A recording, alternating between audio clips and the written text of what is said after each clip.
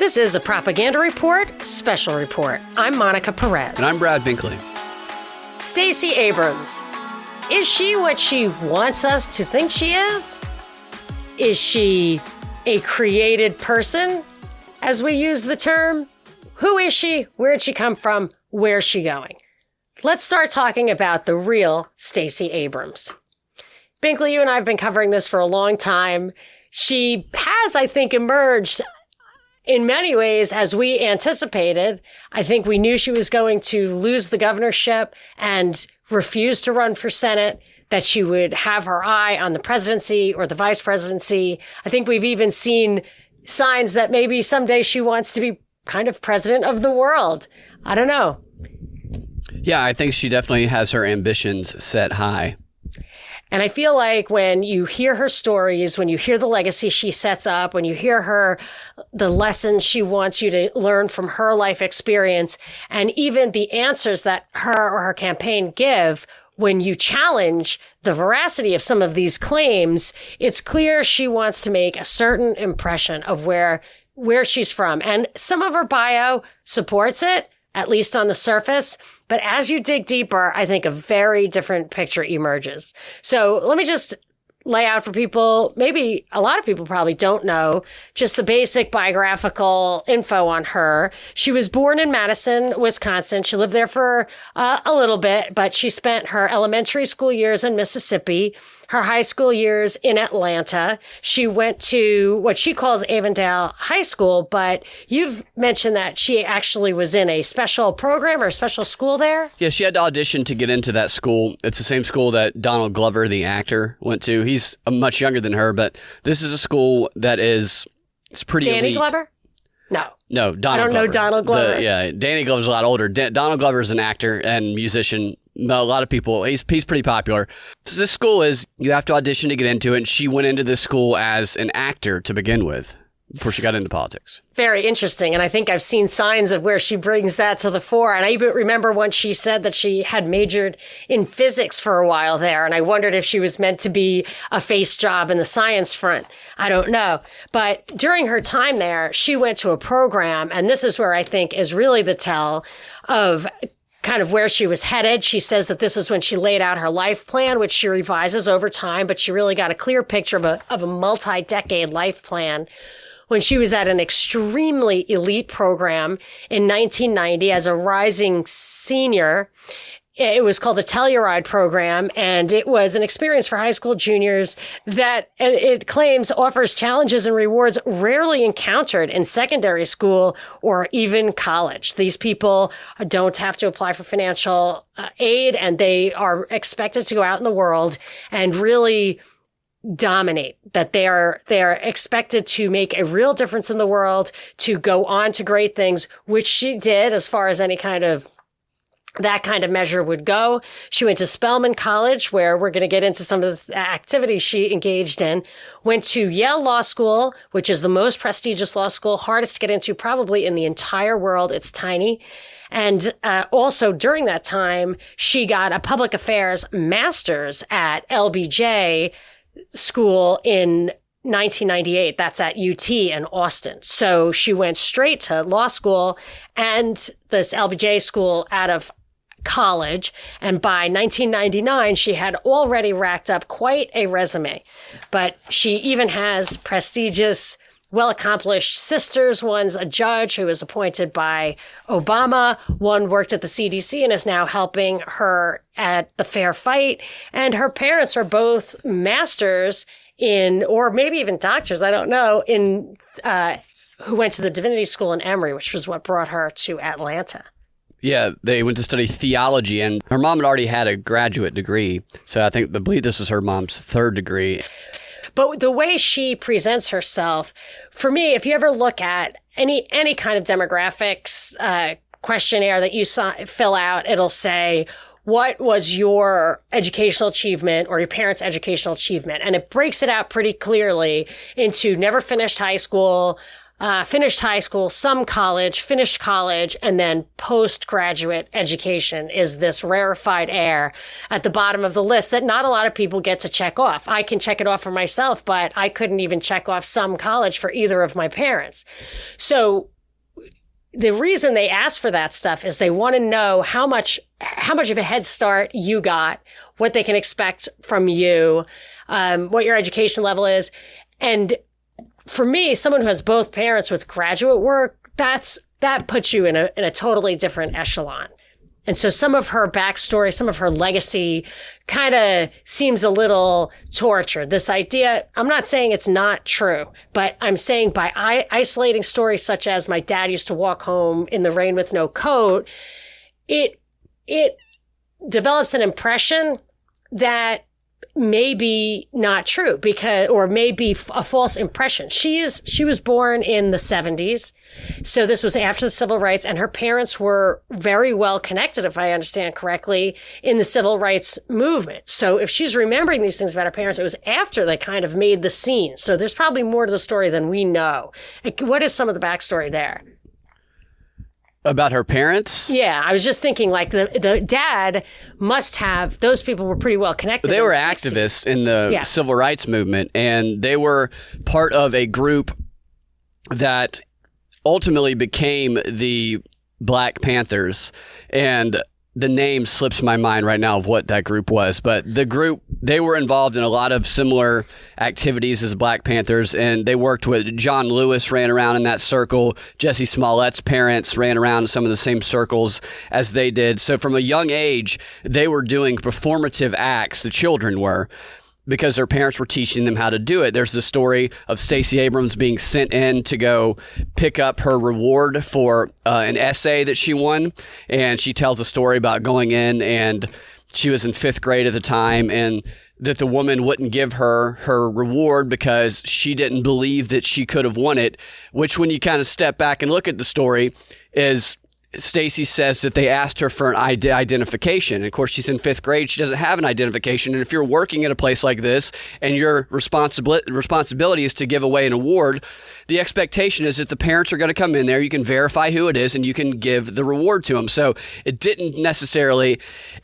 It was skewed definitely in a direction that the way Stacey tells a story to fit the narrative that she wants to tell, but it might not necessarily have been what actually happened. But her dad sending her in there to do that was kind of, I see it as a training. You're going to train in some of this activism. Yeah, it was definitely an unusual choice, especially since she was going in there to get money. It was a monetary award.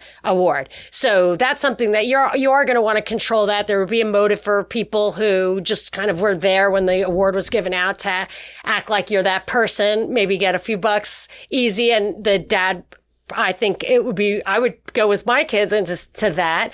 And to go back to the Black Panthers, they were infiltrated by the FBI. They were armed by an agent of the U.S. government, an informant or a connection. So there could be deeper. This leads to what I think where she really is more of a deep state actor that is not uncommon for activists.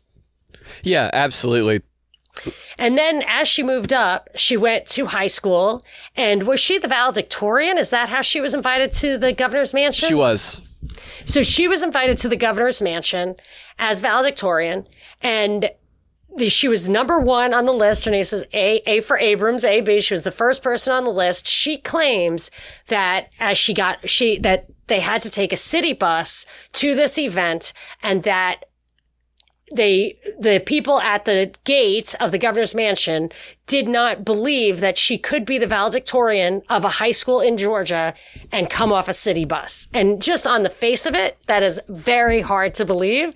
And then Zell Miller, who was the governor at the time, his office came to his defense as he lay dying, and the story came out. And I think her campaign kind of backed off a little bit and said, well, let's not quibble about the facts. It just represents a deeper truth that we are trying to highlight here. And that's exactly what Stacey Abrams echoed when she said that you tell these stories when you're organizing, you tell these stories that come from a kernel of truth. And that kernel of truth is used to push the issue that you're trying to push. She's openly admitted this in some of the talks that she's given, because she trains people in how to do activism. She is an activist and she is a trainer. And I feel like her parents did that too, helped her learn that way.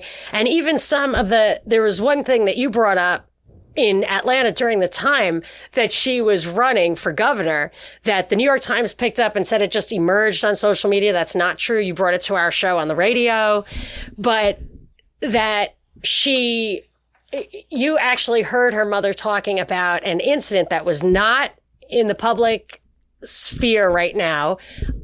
When her mother was given a sermon, you found the sermon. Tell that story.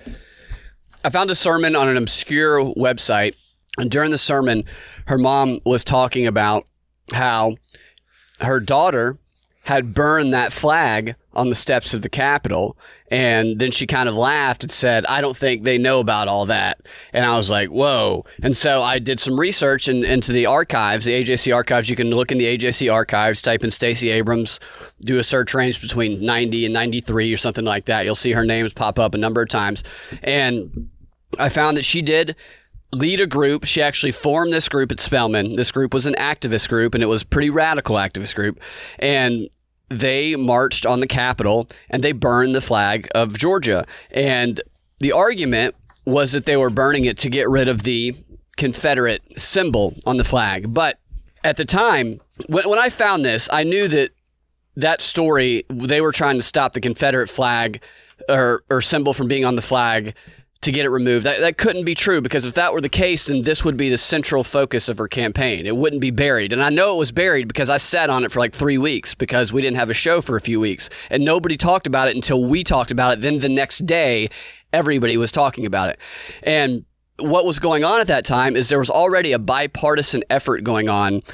Governor Zell Miller, the black police chief of Atlanta, Democrats, Republicans were working together, and they were making progress. It was considered historic at the time to get that Confederate symbol removed from the flag. So they were actually moving forward with something until Stacey Abrams' group came in and started radicalizing this idea, which led to calls from the governor, please stop. Please stop doing this. You're going to sabotage the effort. You're going to draw out radicals from the right.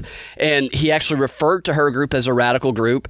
And ultimately, the effort failed, and the governor put blame on her group as well as far-right groups for sabotaging the effort to take the symbol off the flag. And just to be clear, they burned this flag, which was the official flag of the state of Georgia, on the Capitol steps. Yeah. So this I think the reaction not only was that you were going to draw radicals from the other side, but that moderate people on the right, which is what most of the people would be in Georgia at that time, moderate people on the right would be alarmed by this, as if it's a radical thing. You're capitulating to radicals. Do you remember the year? Was this before or after the Rodney King riots? I believe this was 92 or 93. The Rodney King riots were 92. So this was all when she was at Spelman. Yeah. And if it was after, then it would really, especially since she was instrumental in some of the activity around the Rodney King stuff, that really scared people. I think. Yeah, she organized some marches at the Rodney King during the Rodney King riots. She's never said that they led to any violence or anything. When you look at the articles back then and you look at the groups that she was organizing and that she was leading, come to your own conclusion. I know what I believe about it. I know what she says, and the two don't line up, in my opinion. And then she went on to the most prestigious law school in the world. It was the only one I didn't get into. I got into Harvard and Stanford, and I did not get into the Yale one. It's just so hard to get into. Before she went there, from her organizing at Spelman and all the other activist activities, she ended up getting a job for the mayor of Atlanta at the time, I believe. And then she also ended up speaking at the 30th anniversary of the Million Man March. And if you go back and watch that speech and you listen to the words only, you think you're listening to Greta Thunberg. What do you mean?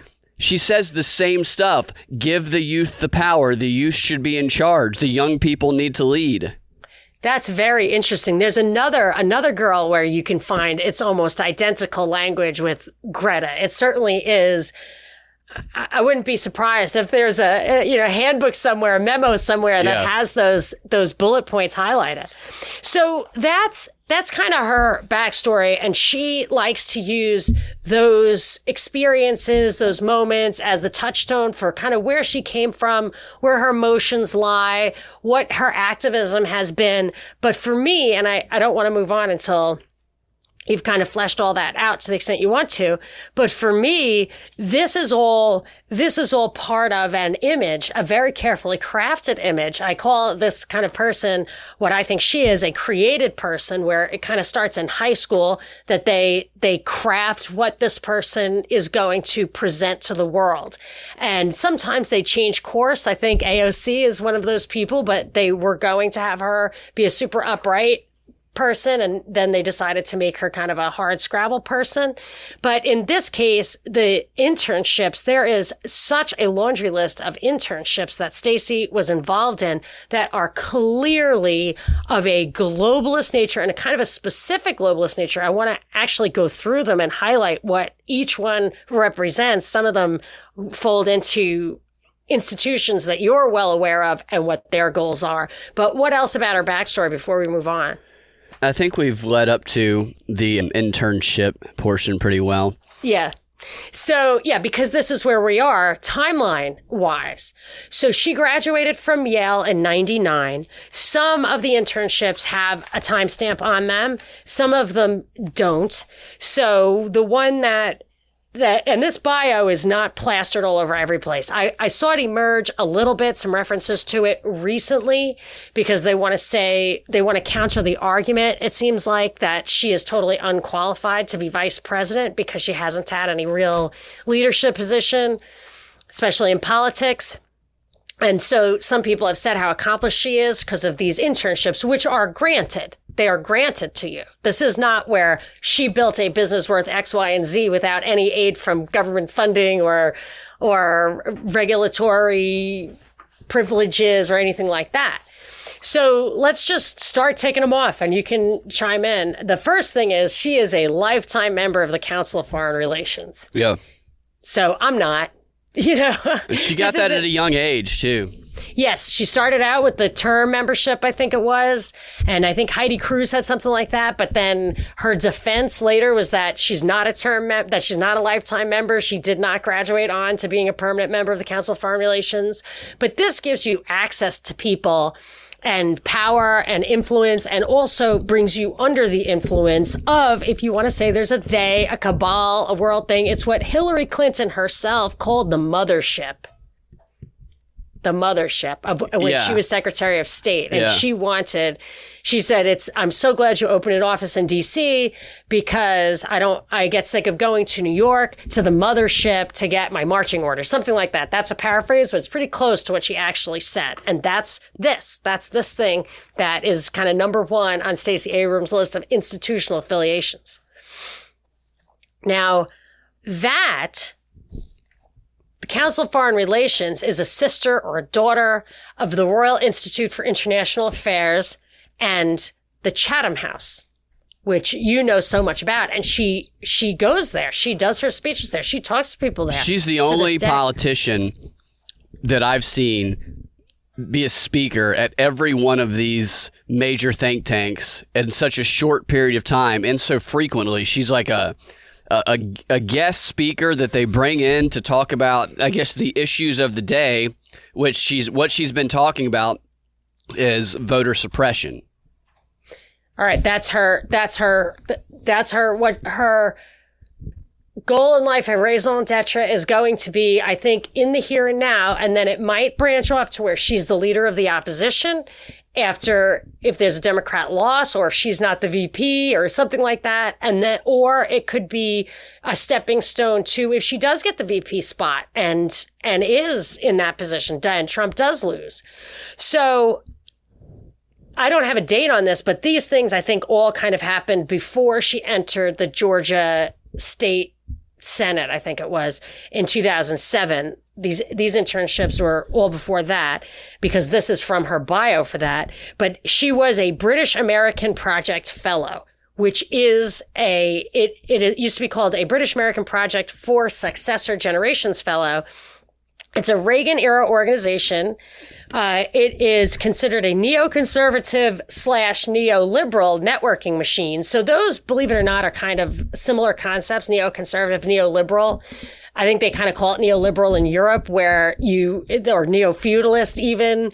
It's this idea of free markets and libertarianism, liberal, as if that is always going to be captured by the financial powers, the big banks. As a libertarian, I can tell you that is not what real free markets would be. Mom and pop entrepreneurship add to a leveling of the playing field.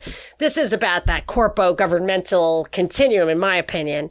But that's what this was supposed to be. She is a fellow. It was supposed to connect American and UK up-and-comers who are going to be significant political actors in the next couple of decades. And it was founded by Nick Butler, a Chatham House fellow, Ronald Reagan, Rupert Murdoch, and what's described in the bio, the description of this, by a not-so-friendly source, a far-right oil baron, Howard Pugh. And I guess maybe that's Pew Research. I'm not sure. I didn't look him up. But according to John Pilger, who's a pretty well-known Australian journalist, he said that it was, I guess, Bill Clinton had some interaction with this British American project, and Pilger said he attacked it as an example of Atlanticist Freemasonry and asserted that many members are journalists, the essential foot soldiers in any network devoted to power and propaganda.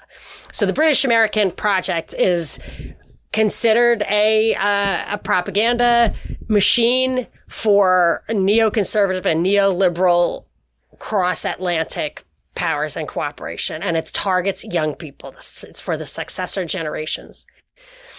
So she also was a next generation fellow of the American Assembly at Columbia University on U.S. global policy and the future of international institutions. And this is something that basically churns out assistant secretaries of defense.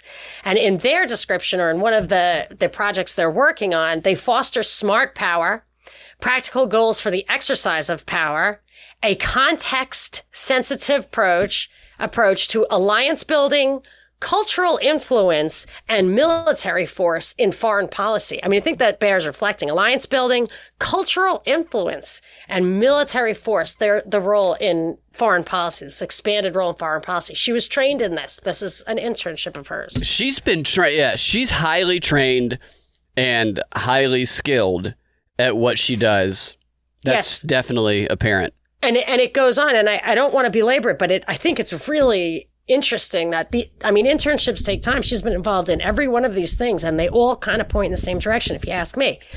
And she was an American Marshall Memorial Fellow.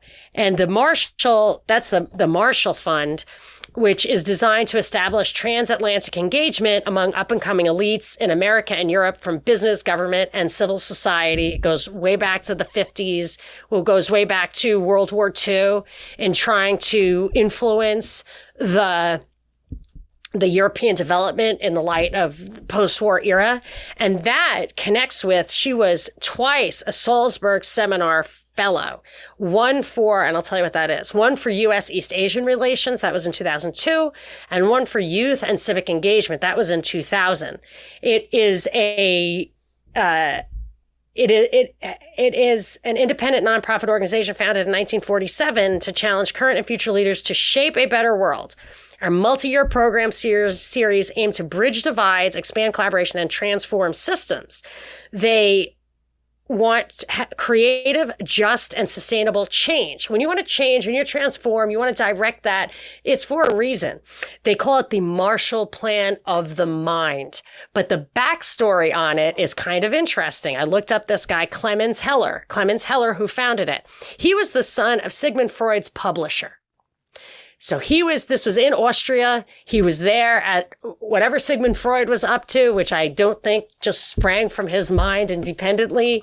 This guy was in there at the ground floor, and he went on to shape the mind of the European American alliance, the youth, the mindset. And in the beginning, at the very first one in 1947, they came out and they said the Mathiasen, who gave the first speech, said, we're not here as emissaries of Imperial America. But he quickly lost credibility that day because it was discovered that U.S. Army intelligence had infiltrated that first seminar. So I don't know if it infiltrated it or set it up. I really don't know. Yeah. But it got past that, and it went on to this day where it continues to try to shape the mind. And then there are just a couple of other ones. She did an American Council of Young Political Leaders Fellowship, which was the Department of State that was open to college juniors and seniors who can exhibit discretion and decorum. And it is, again, something for cultural affairs and education, an outreach program. Similarly, this one I always found fascinating. She was a UCOS fellow for U.S.-Russian relations. That's a Kissinger and Rothschild baby UCOS that the guy who ran UCOS Oil went up in flames as a tax fraud or whatever, enemy of Putin, I don't know. But they had some pretty sketchy outreach programs in Russia to teach the youth about democracy, obviously from an American or an English perspective. So a Russian focused program. Yes, and the Salzburg thing also said that during the Cold War, they were one of the only institutions that could bring Russia and the U.S. together, that they were open to both sides of that divide, which is real deep state, inside, above and beyond the Cold War. It's really, really deep state. And then she had two other ones I couldn't find any information on. The Council of Italy Fellow, which I believe that the Council of Rome is a super deep, CFR. The Club of Rome? Club of Rome, yeah. This is not that. This is the Council of Italy. I could not find information that was for sure this thing.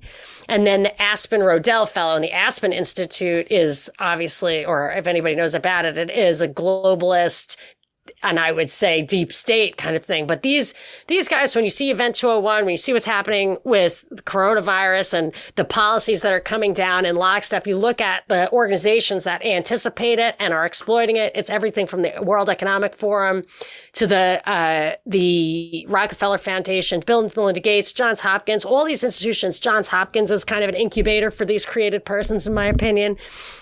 All these things, if you ask who is they, what is that globalist continuum, these are the names. And she's been plugged into them since Yale Law School, which is probably ground zero for it all anyway. Yeah, since at least Yale Law School. And something that to me adds further to this whole myth, this backstory of hers, is that she has an alias. She actually has a functioning alias, Selena Montgomery, that she writes romance novels under the pen name of. And you know my theory about that. What? I have had this theory, and I never had it proven or anything, but I always had this theory. I couldn't understand why Obama was so rich. This was before any speaking tours or anything. He was still in office, so rich, and it was from selling books. And I just thought, eventually, don't book sales kind of dry out? Don't you eventually not make $1 million a year or whatever it is? And I speculated that maybe friends of these politicians buy an unusual number of the books in order to show their support of that person's work. And I was bombarded with tweets when the Baltimore mayor, I think her name was Pugh, was, I think, arrested or charged with writing books, children's books that were bought en masse from a hospital over which she had control or influence of the policy between the hospital and the city that she was supposedly running. So I'm always suspicious when I see somebody has an income flow, has no real source of income outside of politics, and then has a successful books. Yeah, I was pretty taken aback when I saw that story as well. It made me think of you because you had talked about that for a while. I find it really interesting with her. She was on Seth Meyers' show, and she was talking about her pen name, Selena Montgomery, and I keep wanting to say Selena Gomez because yeah, me too. Which is definitely two different people. Yes, animals. But she was talking about the types of characters that she writes in her latest novel, and she told Seth Meyers that she likes to write characters that she thinks she would like to be if she had taken another path in life. And the novel they were talking about specifically, the character in that novel was a spy. Do you remember the name of it? No. It probably isn't the one. I bought one and I tried to read it. I think it was called like Hidden Sins. I don't think it was that one. I believe it was about a preacher's daughter who was involved in some illicit romance. I couldn't get through it, though. Yeah, they're I'm saucy. not a romance reader. Those books are saucy. Yeah. Yeah. For sure. I just found it interesting that they were talking about a character that's a spy, and she's telling Seth Meyers, I write characters that I think I would enjoy being if I were in another profession. Oh, that is interesting, because Yale is supposedly the hotbed of CIA recruiting. Yeah. That's my favorite line on that, is that Anderson Cooper only had 2 jobs before he became a reporter, and they were both with the CIA. Nobody ever told. He was on Howard Stern, and Howard Stern didn't ask him about it. I'm like, really? Is that the dog that doesn't bark? Yeah. So yeah, I think that's interesting. And I wonder, I mean, I don't know. We're speculating, but as far as her ability to garner income, so this is what she did up to, let's say, 2002 is the latest number I have for the year where she was involved in some of these programs. At no point do I have information about her having a job before this time. And I don't know exactly when that stuff all ended. That's a lot of internships. I just don't know how long it took. She entered the Georgia House. It wasn't Senate. I said it was the state Senate. She was the minority leader in the House for 10 years from 2007 to 2017. And this was her bio then. And a bio around that time while she was in the House. And I think this is from a document I was reading in 2007. That was from 2007. So I guess she had done all these things leading up to that. And I look at this is some internships and some positions on boards. I wonder if they had stipends attached to them. Some of it, she ran a company or started a company. I find that she did so much in the 8 years between graduating from Yale and the LBJ school. Let me just read off some of the things that were in that bio. And you tell me if she is not the most accomplished person who ever walked the face of the earth. She was a partner and COO of Insomnia Group, founder and executive director of Third Sector Development. So this is all from an 07 document. 2004 class of leadership of Georgia, 2004 class of leadership of Atlanta, 2005 class of Regional Leadership Institute. So I looked up those 3 things, and they're kind of networking, and they train politicians to how to get things done. And it's not just prestigious. It's not so much that it's on your resume. I think it's really gets you plugged in. You're one of them. It's maybe where you get the secret handshake. I don't know. I'm just trying to understand from what I'm reading. She is a board of trustees. This is all in an 07 document. Board of trustees of the St. Joseph's Health System, board of directors for Literacy Action, board of visitors for Emory University. Oh, by the way, she also, quote, spent a few years, she says, as a tax attorney, but she was focused on tax-exempt organizations and healthcare. Yeah. And I just wonder if she acts like she had her sleeves rolled up and she was doing tax law, which I just don't think you can parachute into and dabble. I've worked at beginner level positions kind of like that, and I think it might be overblown to suggest that she's a tax attorney. I don't know. I mean, I can't get enough details on this to really assess it. All it is that it's so much packed into such a short amount of time. She was on the advisory board of the Women's Legacy for the United Way of Metropolitan Atlanta, the Brannan Towers of Wesley Woods, and H-Stat. I don't even know what that is. But anyway, she was a chairman of the board for Hands on Atlanta. She was on the board of trustees for the Atlanta Girls School. This is all from the 2007 bio.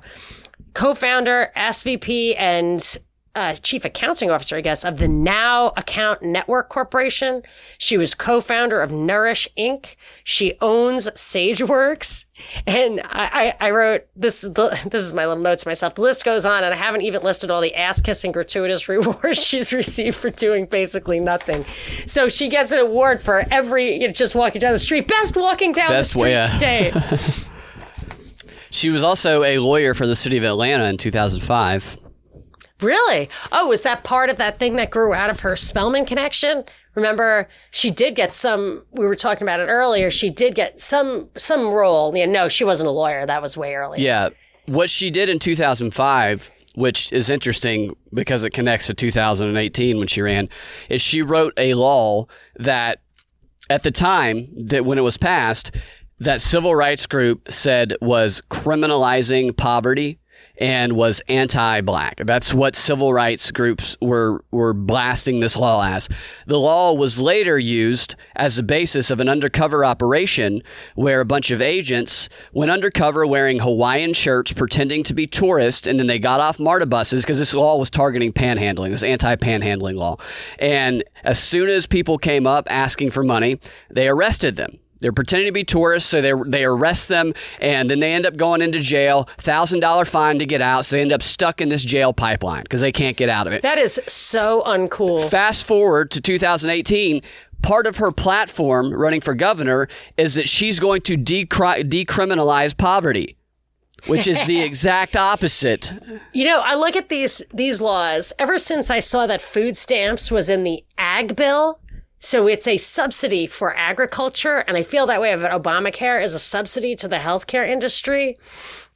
I look at laws like that, and I wonder if it's just they had some, they wanted to justify building more jails or something, that they were just trying to generate business for whatever, juice the budget or something like that. I always have a suspicion about laws like that like almost everything is meant to line somebody's pockets at this point. You know, that's interesting because I'll have to find the name of this later and put it in the notes, but there was a center that opened up around that time in Atlanta that was for homeless people who had gotten in trouble with the law. And she was, I think, maybe indirectly associated with this.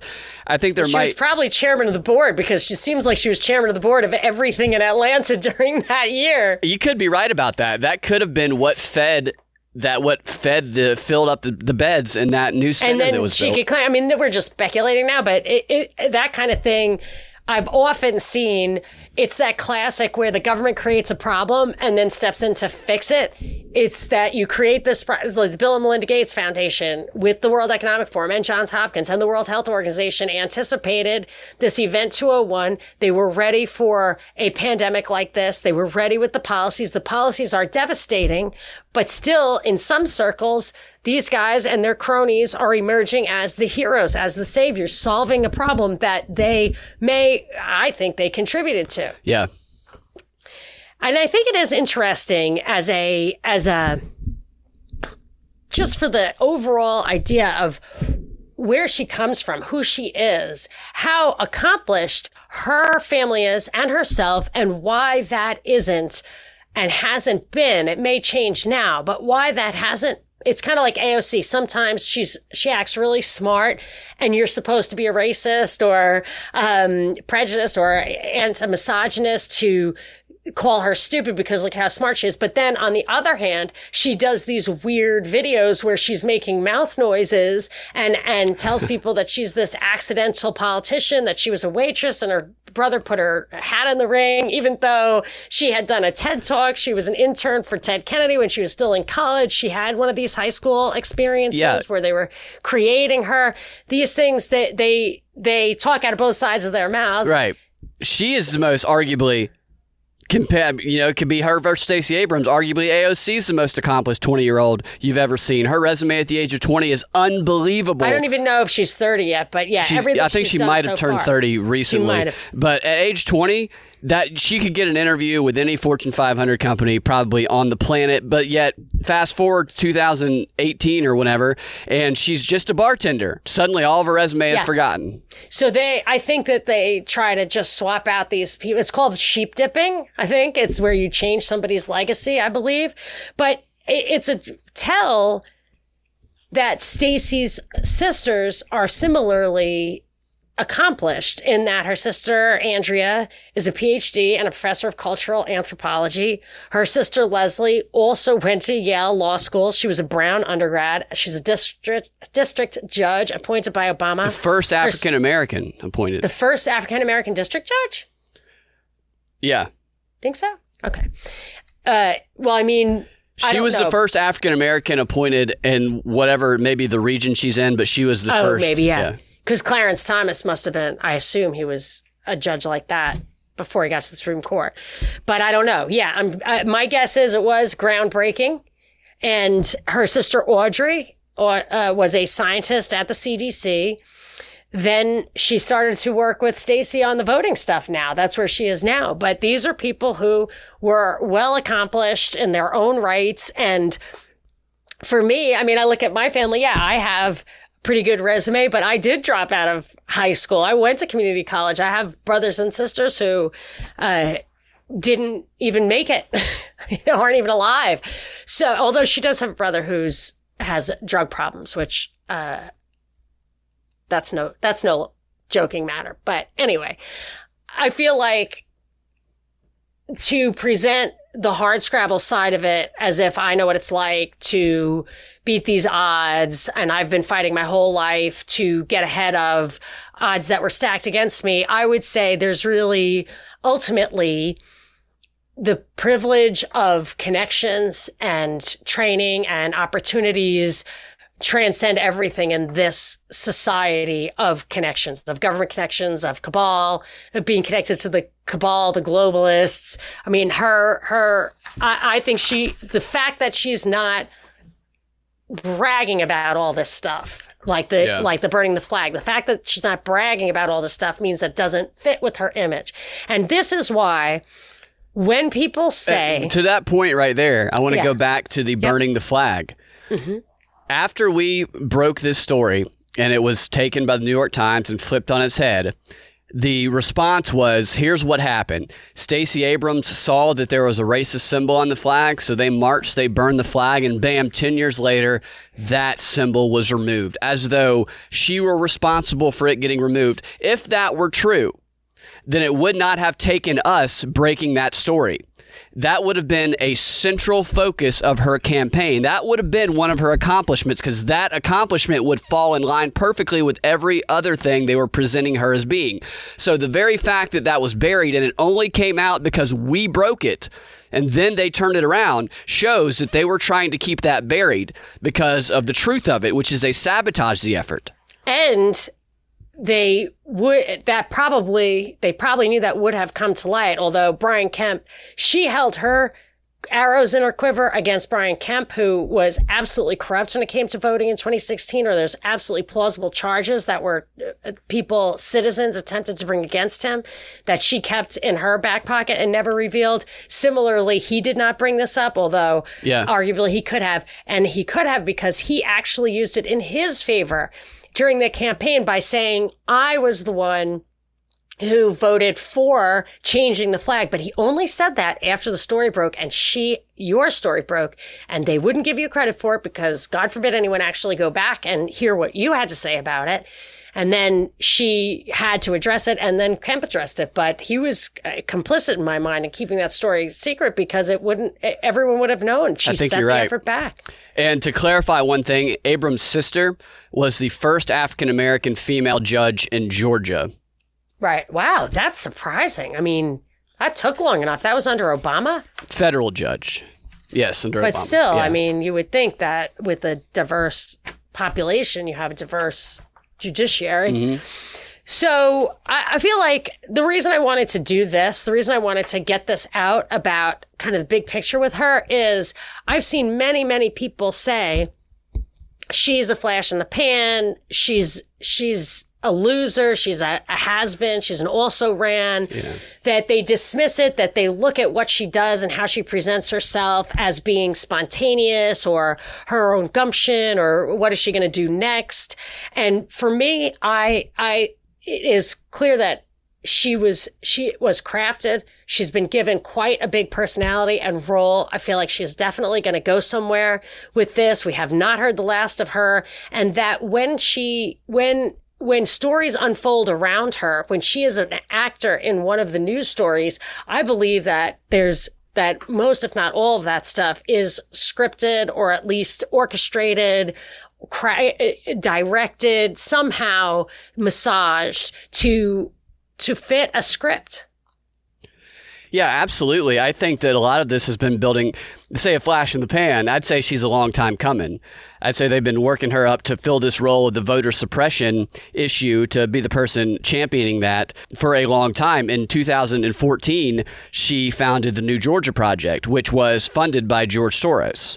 George Soros has been funding her for a long, long time. And that was the beginning of this. That was activism training, that was voter suppression, that was training people on how to register voters, same type of stuff that she's doing right now, just that was kind of the initial stages of it. And then you move forward to 2018, she loses the election, she starts Fair Fight Georgia immediately after losing the election, which is basically just a rebranding of the New Georgia Project. Also, her campaign in 2018, not only funded by George Soros, funded by everybody in George Soros's family. I mean, they gave so much money to her.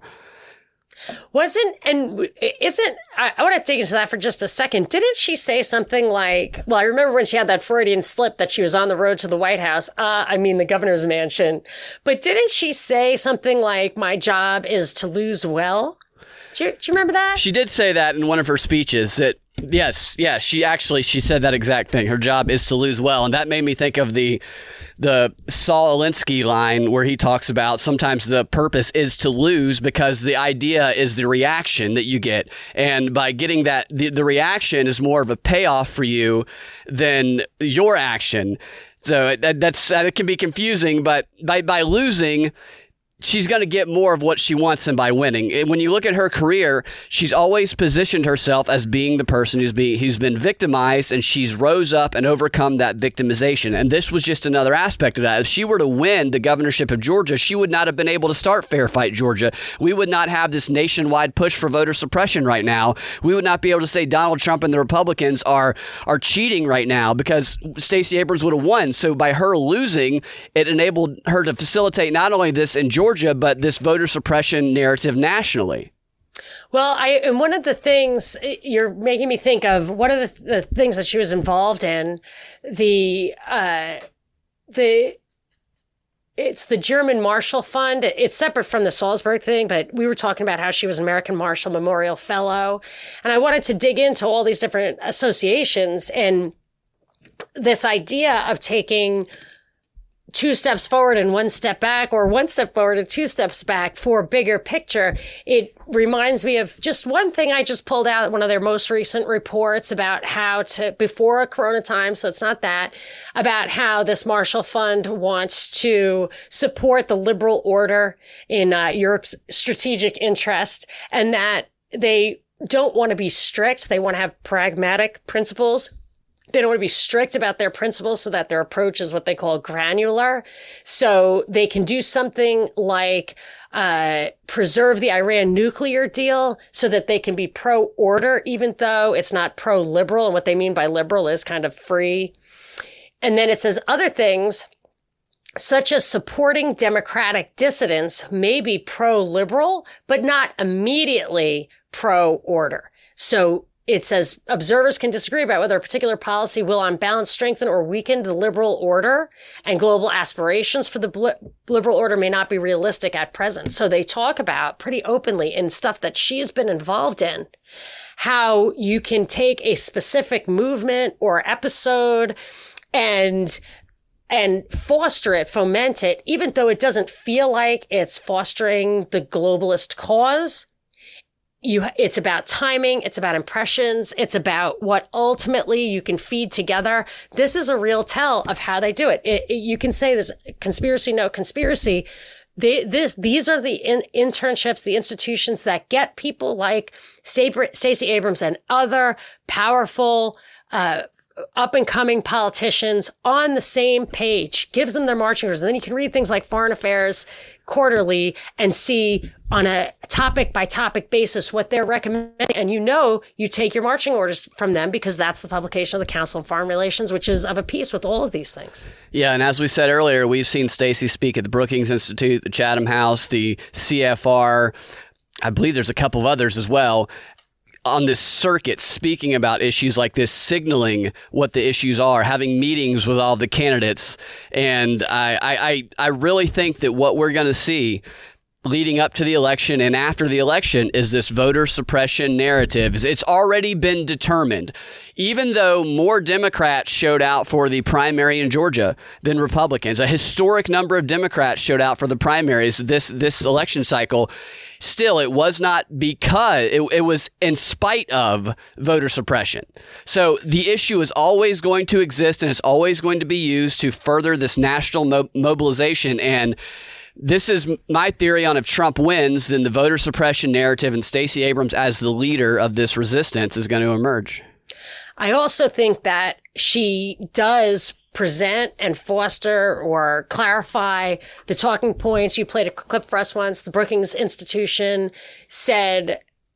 she said they asked her about how when within our movement identities clash, they cannot be resolved. How do you deal with that? She gave an answer that the guy didn't like. People don't, or maybe the guy liked it, but people don't like it. It's similar to with the defund the police or reform the police. She's telling people how to craft that answer. I think she does direct people to an establishment, to something that can stay inside the box, even though she feels like someone very much trying to break the box. I don't think she is. And I think that's part of her role. Absolutely. I think that you're right on that. I think that, was that the clip where she kind of reframes what Martin Luther King, what his message was? That was the Brookings clip that you played. Yes. Yeah. I believe so. Somebody asked her a question during this panel discussion at Brookings about, they were talking about identity politics, and she's a major advocate of identity politics. She does not hold back on that. She says, I'm for identity politics. It works for me. I believe that's an exact quote. Yeah. And he said, well, what about what Martin Luther King said when you judge a man by the content of his character and not the color of his skin? And she went on a little diatribe about how everybody misunderstood what Martin Luther King said. That's not what Martin Luther King meant. What Martin Luther King meant is this: Martin Luther King loves identity politics. That's the gist of her answer. So she just took everything Martin Luther King said and said, you're wrong about him. I know what he meant. You don't. Here's what he really meant. He meant what I believe. And it was pretty egotistical in my opinion, that answer. And it goes right to as I've been digging into where her training grounds have been, the Sigmund Freud connection, this pragmatic principles idea, Saul Alinsky, which I don't have a direct line between her and Saul Alinsky. I'm sure she's read that book because she certainly follows the plan of how to work with anything to achieve your goals. Now, I have one quick question. Do you think there's any chance that, at this point, it's June 22nd, 2020. Biden has not been confirmed by the Democratic National Convention as the candidate, although he has the votes for it, it seems like. He has not picked a VP, although Stacey Abrams makes it clear she'd like to be that person. And we just don't know. Trump supposedly is trailing in the polls, but you just never know how much of this is theater and how much of it is real. So what do you think? Is there a chance that Biden gets it, she gets it? Are you like 80% sure you feel like she's going to be the leader of the opposition in the wake of a shocking and divisive Trump victory? At this point, things have gotten so crazy, it is hard to determine sometimes. Her role is going to be large, whatever it's going to be. I almost think that she might be making a big deal of wanting the vice presidency, knowing that she's not going to get selected. That way she can position herself as being suppressed again, as being, look, I tried to advocate for it, and even though I put myself out there and I've done this and this issue, I wasn't selected. It's like, once again, setting herself up to lose so that she can then use that power to organize as a resistance leader. I'm leaning towards her not being picked for it. I know before I thought that she was. I don't know what's going to happen with Biden.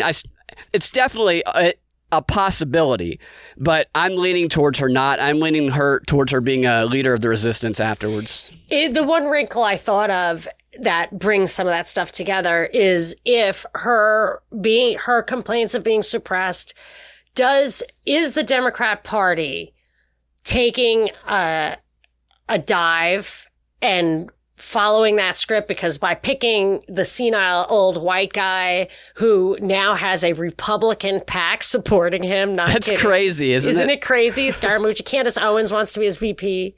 Wow.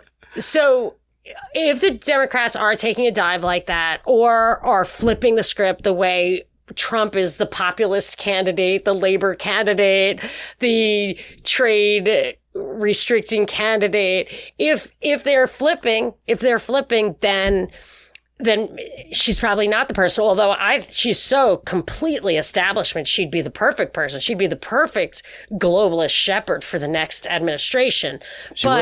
And she might be. So, but if the Democrats aren't that far gone yet, they may take her suppression, oppression, repression in Georgia as an opportunity to vindicate themselves and to give her the hand that she needs to model the behavior of how you right a wrong, how you go forward. That is not the mood I'm feeling from the Democrats. But stuff like this can turn on a dime. I can see that there is a script being written. I can guess it's like that Bandersnatch thing on Black Mirror. I just wonder. Yeah, choose your own adventure. Yeah, like they had just a million scenes made and they are ready for any course you pick, but the last scene is always going to be the same. Yeah, they have a lot of alternatives, but you get to that conclusion the same way. If she were to not get chosen and someone like Kamala maybe is chosen and they end up losing, then Stacey Abrams' power will never be greater. Because look, I tried, didn't pick me. Now look what happened. And that, to me, that is how she maximizes her influence is by advocating for it, then not getting selected, and then the Democrats losing. Because then everything is like, I tried. Nobody, and then everybody's going, oh, it's going to increase the call for Stacey Abrams to have a leadership position if that were to happen. And I want to say one other thing. You were talking about her kind of signaling talking points and the Martin Luther King comments that she made. This is probably 6 months ago. Actually, it's further than that. Time kind of flies during the corona shutdown. It seems like I say 6 months ago, and I think I'm talking about like last June, but I realize that we've kind of missed 6 months. Yeah, it's like a year. Yes, we've been robbed of half a life. Right, yeah. And what I've noticed, I've seen people on CNN saying this. I've seen people in activist training. I watch a lot of these activist trainings, these phone calls. You got to call in and listen. And what they've been saying is very similar to what Stacey said, is don't tell kids about MLK. It's changing the meaning of MLK, or it's saying don't even talk about MLK. It's saying do not tell these protesters these stories about MLK using peaceful protest because it will make them passive, and we don't want them passive. And they're implying they need protesters to be aggressive and get a little violent. They will, people who want to direct the course of events want to channel energy that derives from an injustice or whatever it is that is galvanizing people, will craft the tactics and the strategy according to what's going to get them where they want. Just like this guy said about supporting Democratic dissidents may not seem like it's headed for us, but ultimately it will be. And even Malcolm X, I think, would not approve of this kind of violence. I just saw an article about Muhammad Ali's only biological son saying he thought his father would also not approve of any violence, although they are trying to separate out, and I think it's accurate, protests from violence, but I think they do want to carry that energy to get the goals they want. That's interesting, and maybe this is a topic for another show, but I see people on the right separating out violent rioters and protesters. People on the left, I do not see saying that. I see them calling them all protesters and then saying, you don't have the right to comment on how these protesters express their anger. I feel like that narrative must have morphed a little bit because in the beginning, they were. Yeah, in the beginning, they were. Yeah. But they've kind of gotten in sync in their messaging over the past few weeks. Last week on our show, the Drive Time News Blast, which is 30 minutes a day of up-to-the-minute news from a perspective of truth, liberty, and justice that you can find on the Propaganda Report. But I had mentioned that I thought that the dialectic was kind of rising, that the thesis that was all very kind of pro-protest was going to reach its limits. And you were going to start getting kind of a counter narrative, things getting out of control or people, this lawlessness really encroaching on innocent people. I don't know. But I do think that counter argument is rising, and we will see how the dialectic unfolds, the thesis, the antithesis. That's what's happening here among the citizenry. But the synthesis, which is always the same, it's always what I call an upsourcing. So it's going to go towards the police being controlled and funded at the federal level. The Floyds have actually asked the UN to get involved. This globalist vortex is something absolutely perfect for Abrams to ride yes, up it to is. the top. Yes, it is. And on that note, I think, is there anything else that we missed, want people to watch out for? I think that wraps it up pretty well. Just watch out for Stacey. She's working oftentimes in the background. She's always going to speak at some major type of think tank or some activist event. So even when you're not hearing about her, she's always active. Check out her Twitter page. You can see a lot of her activity. She is here to stay. She's not a flash in the pan. She's not going to get a job at a tax attorney's office. She's going to be in our faces for a long time to come. And to quote Thanos, she is inevitable. Wow, that's food for thought. On that note, till next time. We'll talk to you guys later.